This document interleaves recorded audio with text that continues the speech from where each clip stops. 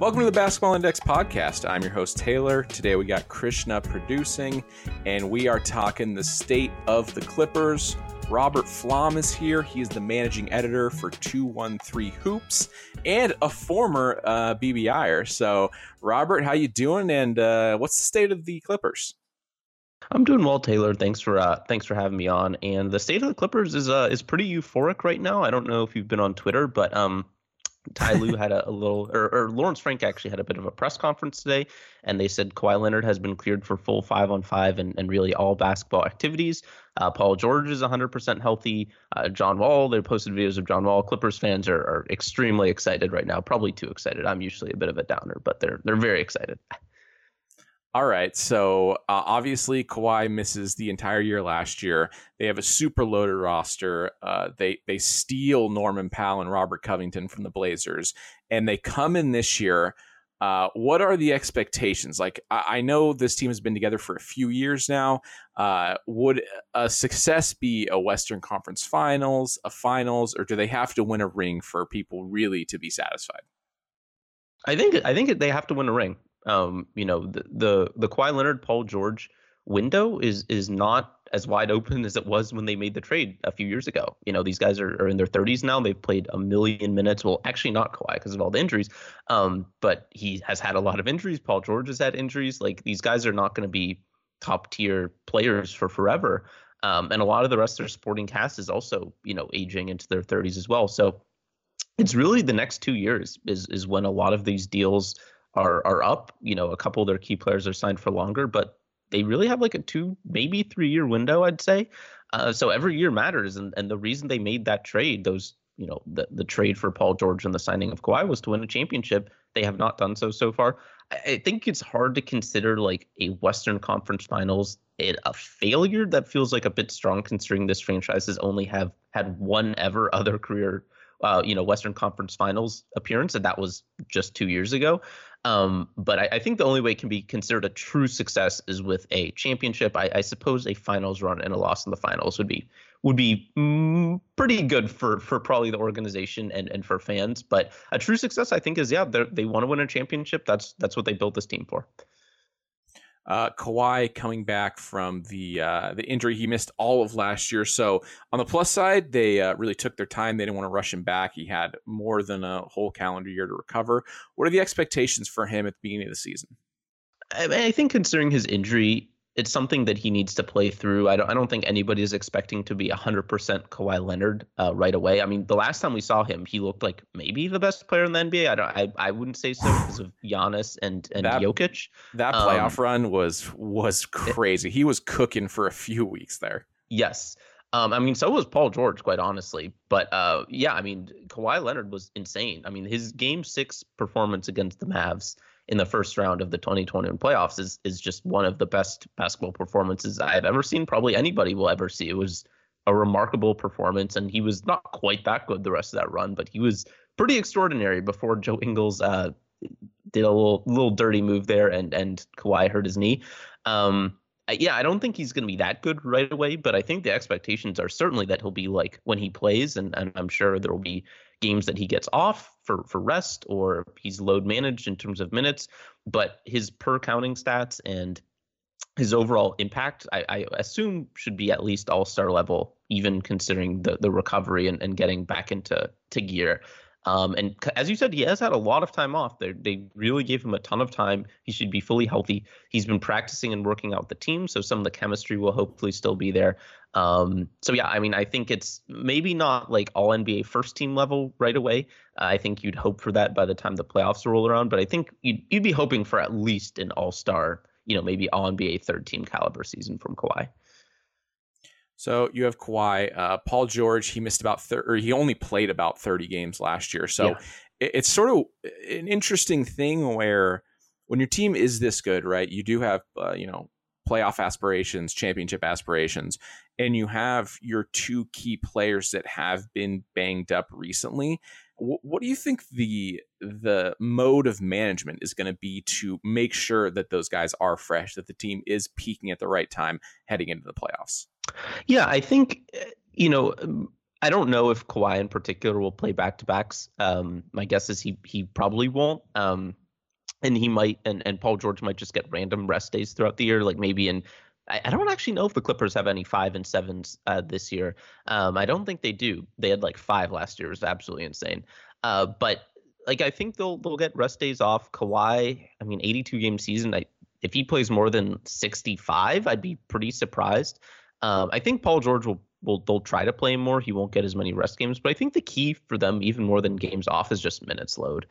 These are guys who should not be playing consistently in the mid 30s, just on a regular basis. Sure, if it's like a big game against a conference opponent, or it's just a game where one of them is playing really well or what have you, like I get it, but you just can't be playing them that much that consistently. So I'd be looking for Ty Lue to try to keep their minutes down, maybe spread some of the minutes to more of the younger guys and just depth pieces on the team, because the Clippers have insane depth. I mean, I don't know if they're quite the deepest team in the NBA. I think some people would argue they are, but they might have the most depth. I think they run like 12 deep with NBA rotation players, which is pretty crazy. Yeah, that leads me to my next question, where you talk about how you want to maybe limit those two guys, but when you do go 10, 11, maybe even 12 deep, I mean, it's crazy. Kennard, Norman Powell, Terrence Mann, Batum, Reggie Jackson, like a lot of like pretty quality NBA players. How do you? It's an interesting team because you have a lot of lineup flexibility, especially with your two best players being two-way wings that are really effective defensive players.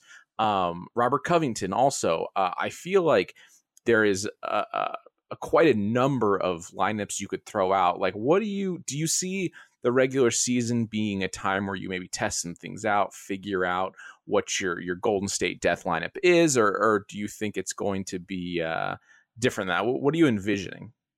I absolutely think there's going to be some experimentation. I mean, Ty Lue, I oftentimes disagree with his experiments. Last year, he started Reggie Jackson and Eric Bledsoe together for the first 20 games of the year. It was pretty obvious after like the first 4 or 5 that it was not a good lineup, and he stuck with it anyway. Partially, I think, out of deference, and partially because the Clippers were so banged up. They really didn't have many other great options. But yeah, I mean, I think there's going to be plenty of experimentation. I think we're going to see a lot of small ball in the second unit. A cursory look at the Clippers roster will show you that they don't really have a backup center. Their backup center is really going to be a combination of Robert Covington and Nick Batum, probably. So they're going to play small a lot. But I think they can also play like no point guard lineups. If Reggie Jackson and John Wall are having off games, you could go with a like Terrence Mann or Norm Powell, like Paul George, Kawhi Leonard, and then any two of Marcus Morris, Robert Covington, Nick Batum, like an all-wing switch-heavy lineup. You could play bigger with, keeping Ivica Zubac, who is quite good, in there, and playing like 3 or 4 wings as well, and going really big, and focusing more on rebounding. Or you could go really small and play Reggie Jackson and John Wall together alongside Paul George, Kawhi, and maybe one of the other forwards, and go really 5-out heavy and put a ton of shooting and ball handling and shot creation on the floor. So there are all sorts of lineups Ty Lue can and probably will use. But yeah, I mean, I think in terms of trying to get everybody minutes, again, like there will be injuries. Of course, the Clippers are an older team. There are going to be rest games. So I think all 11 of those guys that you mentioned will play pretty consistently. Honestly, even Amir Coffey, who's the 12th man, I expect he'll play a good amount too. Probably not as much as he should. He was really good for the Clippers last year. But I think Ty Lue will find ways to work most of them in there. It's possible he even runs 11 deep on just a game-by-game basis, and kind of Luke Kennard and Terrence Mann maybe only get a handful of minutes a game, or he does kind of a hot hand thing. It's something he did last year where, again, something I didn't like, but it's something he did where he would play both Isaiah Hartenstein and Serge Ibaka in the first half of games, and whoever was better would get the backup center minutes in the second half. And each of them got like a 4 or 5 minute stint in the first half, and that was it. And based on that, he'd make the second half rotation adjustment. So he might do something similarly with like Luke Kennard and Terrence Mann, or Terrence Mann and Norm Powell, or Terrence Mann and John Wall, or whoever. The guard situation is definitely where things are most congested, though. I think the forwards, it's pretty clear who's going to play. They're all going to get a good chunk of minutes. Kawhi and Paul George is obviously going to start and play a ton. I think it's at guard where there are really the most questions on who's going to play and how much. Yeah, I just think this lineup is just so exciting when you could have Kawhi, Paul George, and Robert Covington, and then fill in that with whoever you want, Yeah. just from a defensive standpoint. Because like a lot of the times, people are like, oh, this is like a very 2K lineup, and sometimes it can mean really good things. Sometimes it can mean really just like a very strange lineup. I feel like this is 2K in the good sense, where you have so much 3-point shooting on this team. You have a lot of self creation. You have a ton of like really versatile defensive wings. This seems like an extremely modern team with an absolutely loaded roster where this is when I'm bored at work. Sometimes I think about how like playoff rosters can work. And I think the Clippers are maybe the most fun and maybe have the most combinations, most winning combinations, where you're like, no matter how you dice up these 11, 10, 12 guys, there's a lot of like Robert Covington, analytics darling. I feel like Paul George, every once in a while when the playmaking gets going, it's really something, a sight to be seen. Because last year he actually had his career high. It was a smaller sample, like we said earlier, but a career high in our playmaking metric. Sometimes Kawhi just takes over games. I feel like this is definitely going to be a team where if you have League Pass, you're going to be checking in quite often this season. I agree. I mean, they should be a lot of fun, and that's something the Clippers haven't always been, even when they've been good. I think, your enjoyment of Chris Paul may vary. I love watching Chris Paul play, but I think certainly for a lot of the Lob City era, after the first couple years of the excitement and stuff, a lot of people didn't really find the Clippers as particularly fun to watch, and I think even some of the Kawhi Leonard and Paul George era, which has really only been 2 seasons because Kawhi didn't play last year, they haven't always been super fun to watch, and I think this year they will be. I'm not as high on Norman Powell as a player as maybe a lot of people are, but he is undeniably like a fun scorer to watch. John Wall, again, how good will he be? How positive will his impact be? Remains to be seen. Still a very entertaining player to watch in the open court and as a passer and playmaker. I think they just have a bunch of really fun players to watch. The one exception might be my bugaboo, Marcus Morris, but they should be a really enjoyable team to watch. Ty Lue is a great coach. I hesitate to say any coach is the best. I think it's so hard to quantify coaching, but he, I think, would be almost everybody's top 5 in the NBA right now. And the Clippers also, importantly, I think, have a strong culture and a strong team bond. And it really is mostly the same roster from last year. I mean, the main addition has been John Wall for Isaiah Hartenstein. And I mean, I love Hart like so much. He's so good. But it's not that big of a change on the roster in the grand scheme of things. So this is a team that has played together, that knows each other. And really, a lot of them have been together for, 2 or 3 years now, like Terrence Mann, Marcus Morris, Reggie Jackson, Ivica Zubac. These guys have all been on the team for a few years. So there's some built-in chemistry, and I think the team really enjoys playing together. They've been doing all these mini camps and get-togethers and stuff like that. I think it's pretty common for teams now, but the Clippers have particularly done a lot of that, going all the way back to Summer League when a bunch of the veterans showed up and repped there. So I think it's a very tight-knit team, which certainly helps, because again, that has not always been the case, especially in Lob City. John Wall, he is probably the biggest question mark on the roster. What's interesting, I was actually digging into his data, and I did not know this. He performed really well in D LeBron throughout his career, our overall defensive impact for a guard. What if things were to go kind of best case scenario for John Wall, what do you see that looking like? If you're asking for best possible versus best realistic, best possible is he looks somewhat akin to peak Wizards John Wall, where he is like an all-star caliber player. I think that is possible. I wouldn't bet on it, certainly, but like there's a version of John Wall this year who averages like 16 and 10 on good efficiency and plays really good defense and is like more or less an all-star caliber player. I think for me, the best realistic version is he settles into that bench role. Reggie Jackson starts. His shooting, his off-ball play makes him a better fit, I think, with Paul George and Kawhi Leonard than John Wall. John Wall can lead this small ball second unit. He's going to run spread, pick, and roll. He's just going to dash to the rim. He still has his speed. A lot of his fall off in other ways has been more like decision making and shot selection and other things, rather than like the sheer fall off in his athleticism and passing. He should be able to spray to 3-point shooters all over the court. And, if he commits, you mentioned defensively, at his peak, he was an incredible defender. I think that's an interesting situation where the stats and eye test might differ. I think his past couple of years, both in Houston and with the Wizards, the eye test didn't always show that, but I think he does. He's just such a physical, athletic presence that he probably does a lot of stuff. He just makes an impact, even if maybe the effort isn't always there, or he gambles too much, or things along those lines.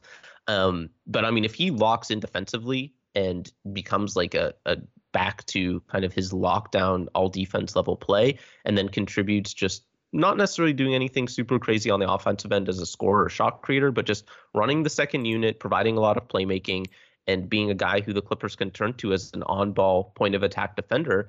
I think that's probably the best realistic outcome. I don't think anybody should be expecting All-Star John Wall, but it's theoretically possible. What do you think is going to happen? We talked about how deep this roster is. How do you see that closing lineup being sorted out? I mean, the only two guarantees, the only two locks, I think, are PG and Kawhi. There are certain games where I think Ivica Zubac will close. I mean, I just don't know if you can go small against like, Joel Embiid or Nikola Jokic or, Giannis. And Zoo has actually played a couple of those guys pretty well. I mean, as well as you can play them. So I think there are certain matchups where you have to go big. I think the maybe the most standard will be Nick Batum as the 5, and Robert Covington, whichever one you want to call the 5. The two of them alongside Kawhi, Paul George, and then one of Reggie Jackson or John Wall. And again, John Wall is such a question mark that remains to be seen. I'd probably tentatively pencil in Reggie. So I'd say Reggie, PG, Kawhi, and then 2 of the 3 of Nick Batum, Rocco, and Marcus Morris, and they'll go small to close more often than not. But that's not even mentioning Norm Powell, who I think could close either at point guard, technically, even though he's not really a great passer, or as the 2, pushing Kawhi to power forward if the Clippers do go really small. So there's a ton of combinations, but I think, it's going to be Reggie, Paul George, Kawhi, and then Batum, Covington, and maybe Marcus Morris more often than not. Nick Batum I kind of had I just kind of had a question about Batum, like, and kind of looking at his LeBron, I noticed a big decline in his old LeBron. Same thing for EPM, for example. So there's just kind of a decline in his offensive impact metrics. And I guess I'm kind of wondering, A, why do you think that was? And B, can he get back to where he was? Or, if you think he has even declined or... Yeah, I mean, I think offensively, I don't think he was quite as effective. But again, it's tough to tell with those types of players because, I mean, I think he's the consummate connector, right? Like on both ends of the court. He's a guy who does all the little things. He spaces to the right spot. He moves without the ball. He's in the right spots defensively. And on offense, that works great when you have a top-tier championship team, when you're alongside Paul George and Kawhi Leonard, and you can just play off them. It's a lot worse when you're being relied upon to actually create offense, when you're out there with Reggie Jackson and Amir Coffey and Marcus Morris and, Luke Kennard, and all of a sudden, you have to handle the ball a little bit more, and the team's offense is cratering if there's not more sharing because nobody out there is a true top option. So I don't know. I wouldn't say like on court I really saw much in the way of offensive decline. But I think it was really not a great context for him. I think he'll look better this year. And I think it's true of a lot of the Clippers players will look a lot better on offense this year when they have Paul George and Kawhi Leonard to play off of, because they were all way over their heads last year on the offense in terms of pecking order. But it also wouldn't surprise me if there was some fall off. I mean, he's getting up there in age, and he has been in the NBA for a very long time and has played a ton of minutes. I mean, I think most on the team by a gigantic margin, because he's been in the NBA since I think 2007, and he's been a key rotation player on every single team he's played on. He has logged, I think, north of 30,000 minutes, maybe by quite a bit. So yeah, I mean, if he falls off or if he has fallen off, it's very possible because the wear and tear is certainly there.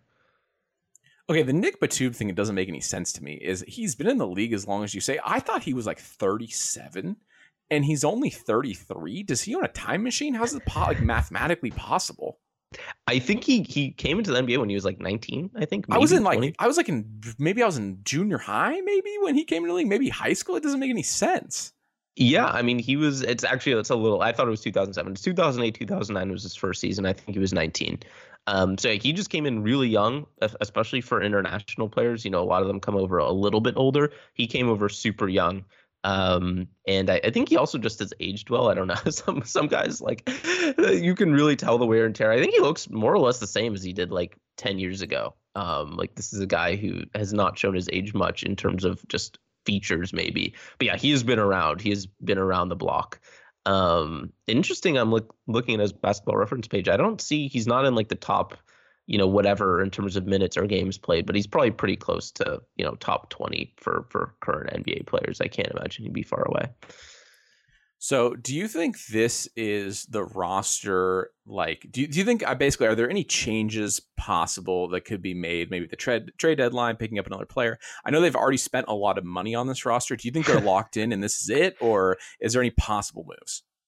I would be pretty shocked if they didn't make a move. The question is just how big a move is it? Like, is it trading Jason Preston and like a couple future second round picks for a slightly better backup point guard or third string point guard? It could be something along those lines, but the Clippers have made a move, I think, like every single year of season of the Lawrence Frank era. They've been a very active team, especially on the deadline last year. What did they do? The Robert Covington, Norman Powell deal, of course. The year before that, they made the infamous and much maligned Rajon Rondo deal. Before that was Marcus Morris. Before that was the Tobias Harris deal. Before that was the Blake Griffin deal. So this team is always making moves. In terms of bigger ones, I think there are moves to make. I've been a proponent of Miles Turner. I think other Clippers people are not so high on that. I think there have also been pretty strong rumblings that they've been interested in John Collins, who I think would be a fascinating fit in terms of what the packages going out would look like for either of those guys. And, who knows? But I think, again, when you look at the roster, even though they do play small, Ty Lue loves playing small, they do kind of seem like a big man away or just like a more big physical presence. Like they could use another power forward center type, and ideally one who would be better than Ivica Zubac. Maybe it's just a better backup center, whoever that might be, Rashawn Holmes or whoever. So yeah, I think there will be a move made, but as to how big a move and what kind of move, I don't know. But my guess would be it would be like a big man of some kind. Robert Covington, he came over in the Norman Powell. Him got moved over at the trade deadline from the Blazers, and that was not a deal. That was theft. But what did you see out of him? Because he's a player we talk about, we reference all the time on this podcast. I mean, it's an analytics podcast. We're required to. But what did that look like night in, night out, and his defensive impact? I mean, Robert Covington's incredible. I mean, he has some of the best hands in the league on defense. Is the way he can strip ball handlers, dart into passing lanes, and also his help side defense as a rim protector. I mean, he's not a big guy. He's like 6'6", 6'7". So he can get overmatched at the rim at times, but he averaged 1.2 blocks per game as a Clipper, 1.3 as a Blazer. So average of 1.3 in 27 minutes, which is crazy for a guy his size. Just a stocks machine. And sure, like that's not the be it all, the end all be all of defense. But he is great at forcing turnovers. He's great at providing rim protection considering his size. He's just always in the right place at the right time. And even though he's not a great rebounder, he is a better rebounder as a small ball 5 or 4 than Marcus Morris or Nick Batum, who are both pretty pitiful rebounders. So he helped out a lot there. But he's just a great defender. I mean, I think people are always really bad at categorizing defense because people love the on-ball high pressure kinds. The amount of Avery Bradley praise over the past 15 years, just absolutely disgusting and sickening.